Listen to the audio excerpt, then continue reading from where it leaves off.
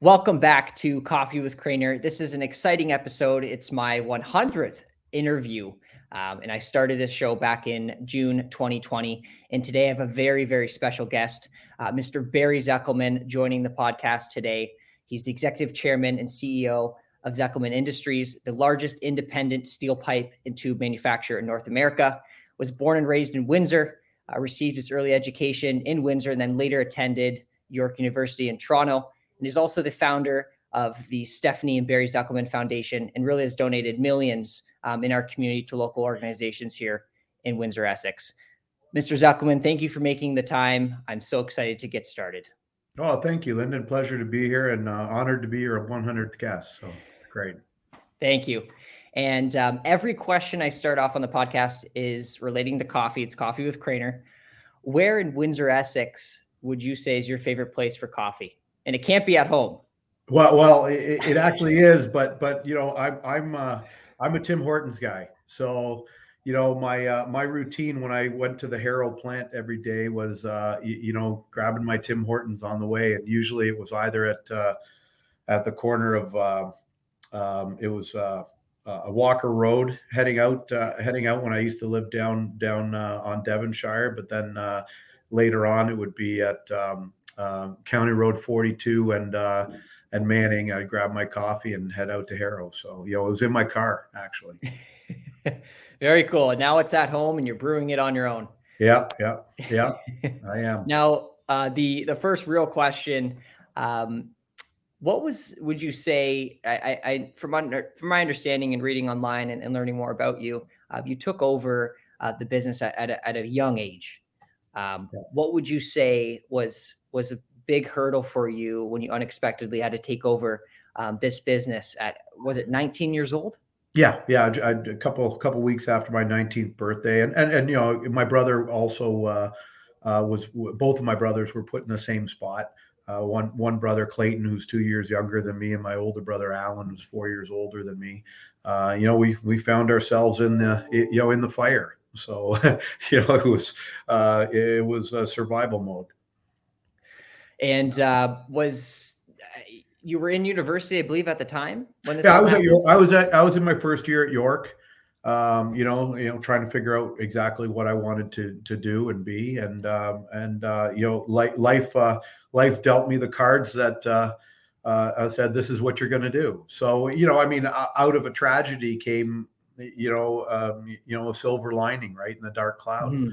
I believe life has a way of balancing itself out like that. When there's bad things, there's also good things that can come of them. So, we found our career and our love. So, it was a huge challenge because it was really a business that was very much struggling and probably actually about to close down. So it was losing, $60,000-$70,000 a month, and there were 5 employees there, and we could barely run the machines and didn't have money to buy steel or even customers to ship it to. So it was, it was interesting. Looking back at it today, when I look at businesses like that, I just kind of run.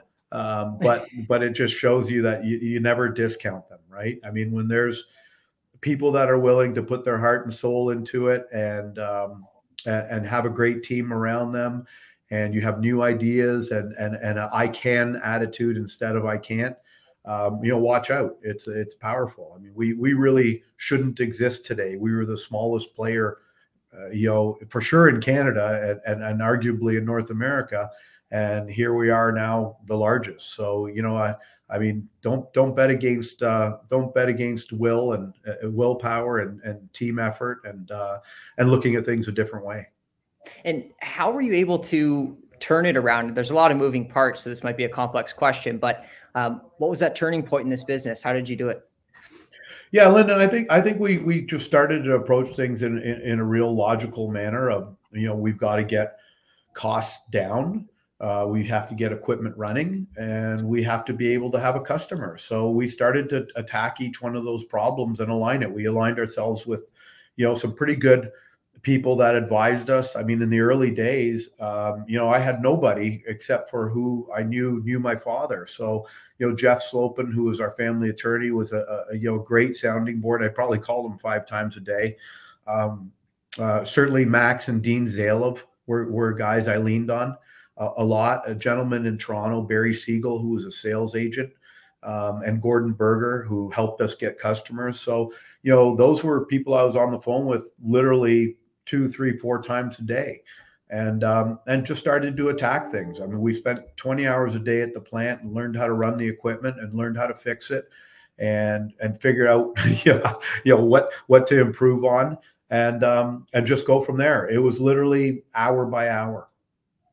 And this leads into another fascinating discussion. So I interviewed Brian Schwab for my 99th interview, and he, as same as you, took over a business at a young age in an insurance company. How did you convince people that you were selling to at 19 to trust me to invest in this company? Yeah, I mean, it was tough. I knew that it would be hard for me to get my foot in the door. That's why we had that sales agent, Barry Zekelman, who certainly helped us out and was a credible guy in the industry. So brought me along with him. I think more importantly was just getting banks, right? I mean, I literally started at the foot of Riverside Drive and Olette, and went from bank to bank to see who would take us on. And I think I got to the last bank on the street there at Toronto Dominion, and they were there for us. And they said, "Look, we'll play this out for a little bit, but you got to start making money, and you can't burn through cash." And it was funny because I was taking some night courses at the University of Windsor in business and other things, trying to still keep my education going. And they would talk about a business plan and going to a bank, and I'm like, I just did this. This isn't how it works. So I quit school and dedicated all my time, of course, to the business. But literally, we were. I mean, it was week by week. I didn't have money to pay the guy who dropped off the carpet runners, so we or even ironically pay for the coffee. Colonial Coffee used to deliver coffee there, and sometimes I tell them, "Look, can I pay you next week?" So. Yeah. And when was a turning point for this business when you really started to see things take off? Yeah, I think, and I've said this before, our business is built on empowerment and our teammates. I'll cut the path through the forest, but everyone else has to clean up the trees and make it happen, and cut the lumber and do that stuff and get it to market. And of course I'm involved with all of it, but I really realized that the power was empowering our people. The greatest asset is our teammates.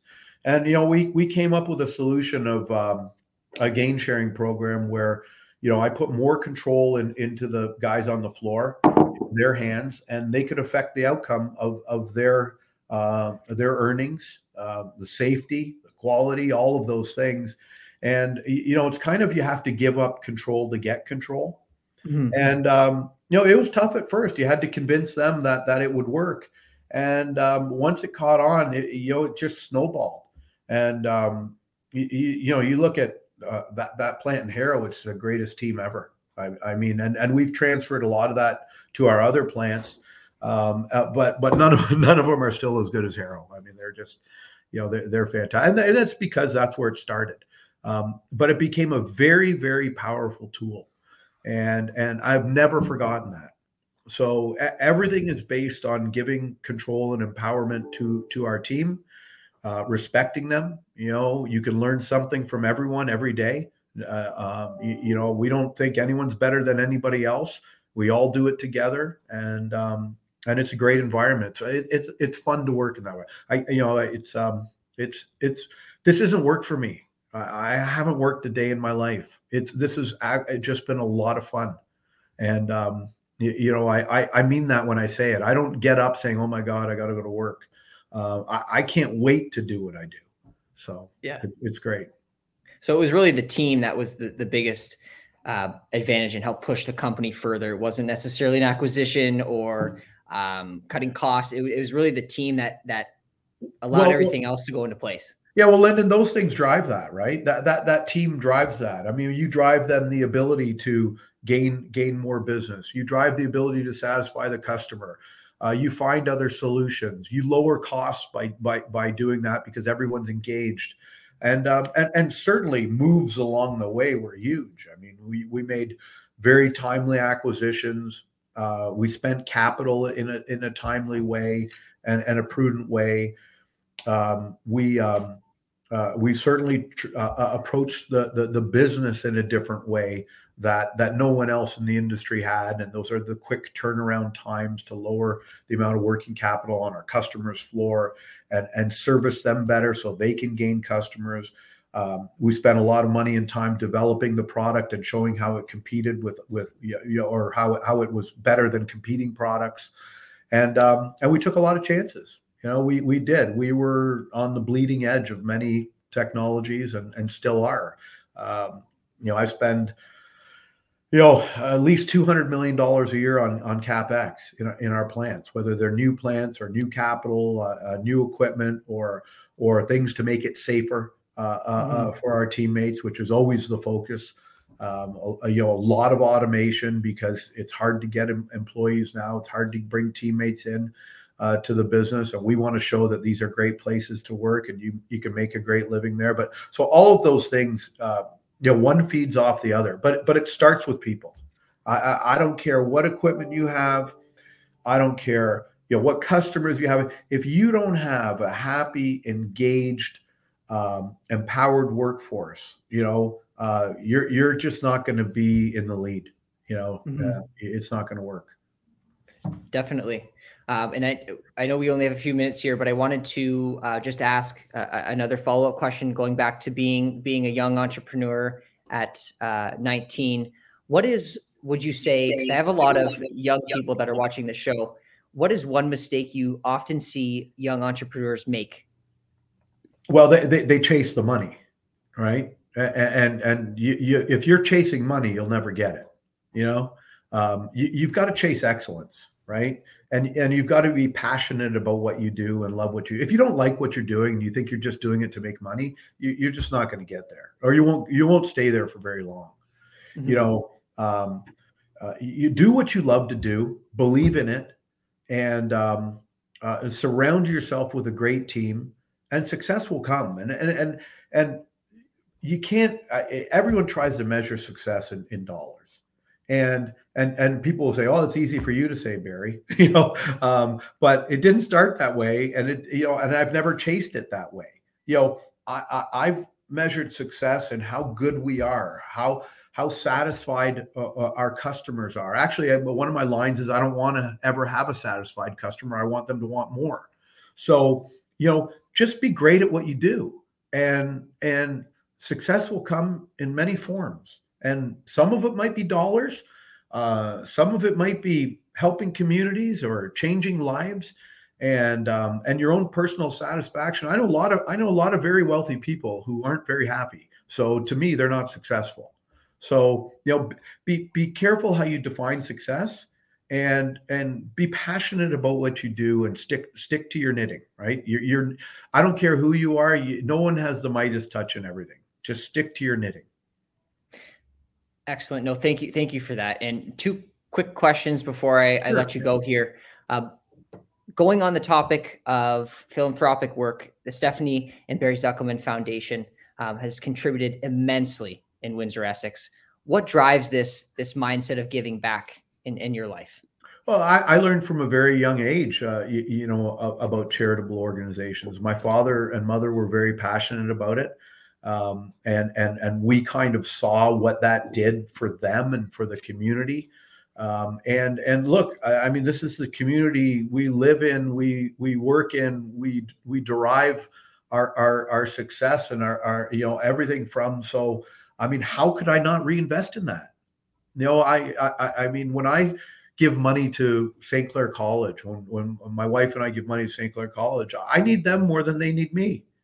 I'm not going to exist without them putting out, great young people with dreams and aspirations and education and wherewithal to then possibly come help us do our jobs, but also help everybody else in the community do their jobs, who will eventually help me. They'll buy product from me. It builds the community, and the strength in a community is everything. So, when we have a community breakdown and it's not there, the business isn't going to survive. It's not going to prosper. You have to have all of that. And I don't want to, just because I have the nicest house or a nice house on that street, I want everybody else's house to be nice, equally as nice. I want everyone to succeed. I mean, it's just happiness, right? I want everyone to be fulfilled in what they do and have an opportunity to be fulfilled in what they do. And unless we reinvest in the community, just like I reinvest in equipment in our plant and things, then your community is not going to grow and prosper. It has to have the right tools. It has to have safety nets to take care of people who might have fallen on hard times and need to take care of themselves or need to wean themselves off of certain vices. Education is big, and so is physical fitness and awareness and teamwork and all of those things. So you'll see our donations are all centered around those types of things that drive and build a community. I mean, the Atlas Tube Center is a spot where all of these housing developments build around, because parents and families know they have a place to go, and a center that provides a lot of different needs for people. So I mean, it's a given. It's not, and look, in the end, it also makes us feel good. I mean, we feel very proud about it. Mm-hmm. Well, I imagine you hear it often, but it's much appreciated to have somebody investing in the community where they started their business, giving back, and really creating a better place that'll then, support the skilled trades and support people that are going to be entering your business. And when we all contribute, we can all thrive. Yeah. I would say that, just one thing I want to add, mm-hmm. People should not frown or look down upon people who get their fingernails dirty for a living. I think we forgot about that, and we're paying the price today.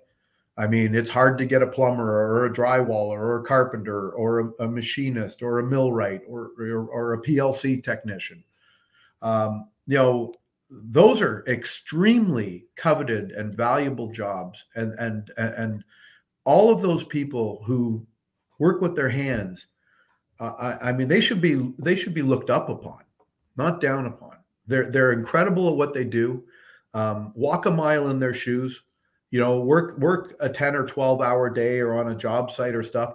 I still do it. I'm going to Rochelle, Illinois next week. I'm going to probably be spending 15, 16 hours a day on the plant floor in a new plant we're bringing up there.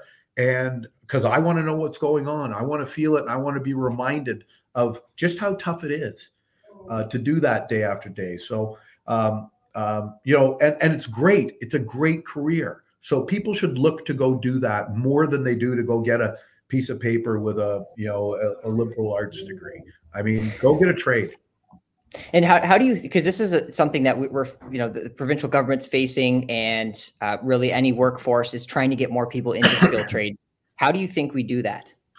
Well, first and foremost, I think it's up to industries like ours to go showcase that and show them how cool of a place it is to work, the money you can make, and the rewards that come with it. And remember that, again, it doesn't mean you're stuck in that rut. I have a friend of mine who started an air conditioning repair business at 15 years old, and not much education at all, right? Just seat of his pants. And he grew it into a business with 400 trucks on the road, the largest AC guy in the U.S., independent. And I just sold his business for $700 million. Wow. So just because you're an air conditioning repair person, right? Okay. So then you hire someone to work with you, and you got one truck, and then it's two, and then it's three, and then it's four, and you learn business lessons. It's incredible. And there are thousands of these stories. Look across Windsor. I mean, look at the tool and die industry, the mold industry in Windsor, where guys worked as a mold maker and then opened up their own little shop, and look what they've created. And now they're huge businesses and they're global leaders. That's how it starts. So, if you've got a dream and you've got a talent and you like to work with your hands and you're talented, go do it. Go pursue it. It doesn't mean you're just stuck there. Oh, I'm going to be an electrician for your whole life. And there's nothing wrong with that. It's great. And you can make a lot of money. and enjoy yourself. Some people aren't cut out for managing everything like a guy like me does. It's a lot. It takes its toll, but we have to show them that, and we have a responsibility as business leaders and industry to show people the opportunities that are there. And that's my job. My job is to create other job creators, right? It just grows the economy and it takes care of the community and everybody prospers. And so we work hard at that. Yeah, but we've got to get the message out. Absolutely, showing that long-term opportunity that's out there for those jobs, for sure. Yeah. Final question, I'll let you go. Sure. Yeah. Where do you see yourself 10 years from now, with whether it's Zekelman Industries? Do you still want to be in the business? Where do you think things will be in 10 years? I can't ever imagine doing anything else. So if I'm not sitting right in this chair in 10 years doing exactly this, and maybe your 2000th interview or something, I would be very shocked. It will only be because of something took me out, but no way. I mean, I'm game. I have more energy now than I ever had, more pathway than I can possibly imagine, more things we want to do and accomplish. And it's just fun. I mean, it's a lot of fun. So why would I ever give this up? People say, "Oh, are you going to retire?" I'm like, retire from what? I told you I don't work. This is what I do. It's life. I breathe it in every day, and I can't imagine doing anything else. Why leave when you're having fun? No, absolutely. It's just great. I mean, I love seeing people in our organization succeed. I love tinkering. I love new plants. I love new technology. I love the growth. I like being able to drive down any street and see our product, within 20 feet of me, right? Going into something, and it's everywhere, so it's rewarding and it's a lot of fun. Speaking of fun, this was a lot of fun. I appreciate you sharing your wealth of knowledge. And I know how busy you are, but it really means a lot having you on as my 100th guest. I've been showcasing a lot of local entrepreneurs in Windsor, Essex, and this was just a great conversation. And Mr. Zekelman, I appreciate you being here. Oh, well, thank you. I appreciate it. And look, to my point, this is what you love to do. You've got 100 episodes under your belt, and I'm sure there's going to be a lot more, and you're going to move on to even bigger things while you're honing your skills. So this is exactly what I'm talking about. Keep doing what you love to do, and hats off to you. Thank you. For those watching, if you missed this, catch it on coffeewithcrainer.com. Thank you for being here.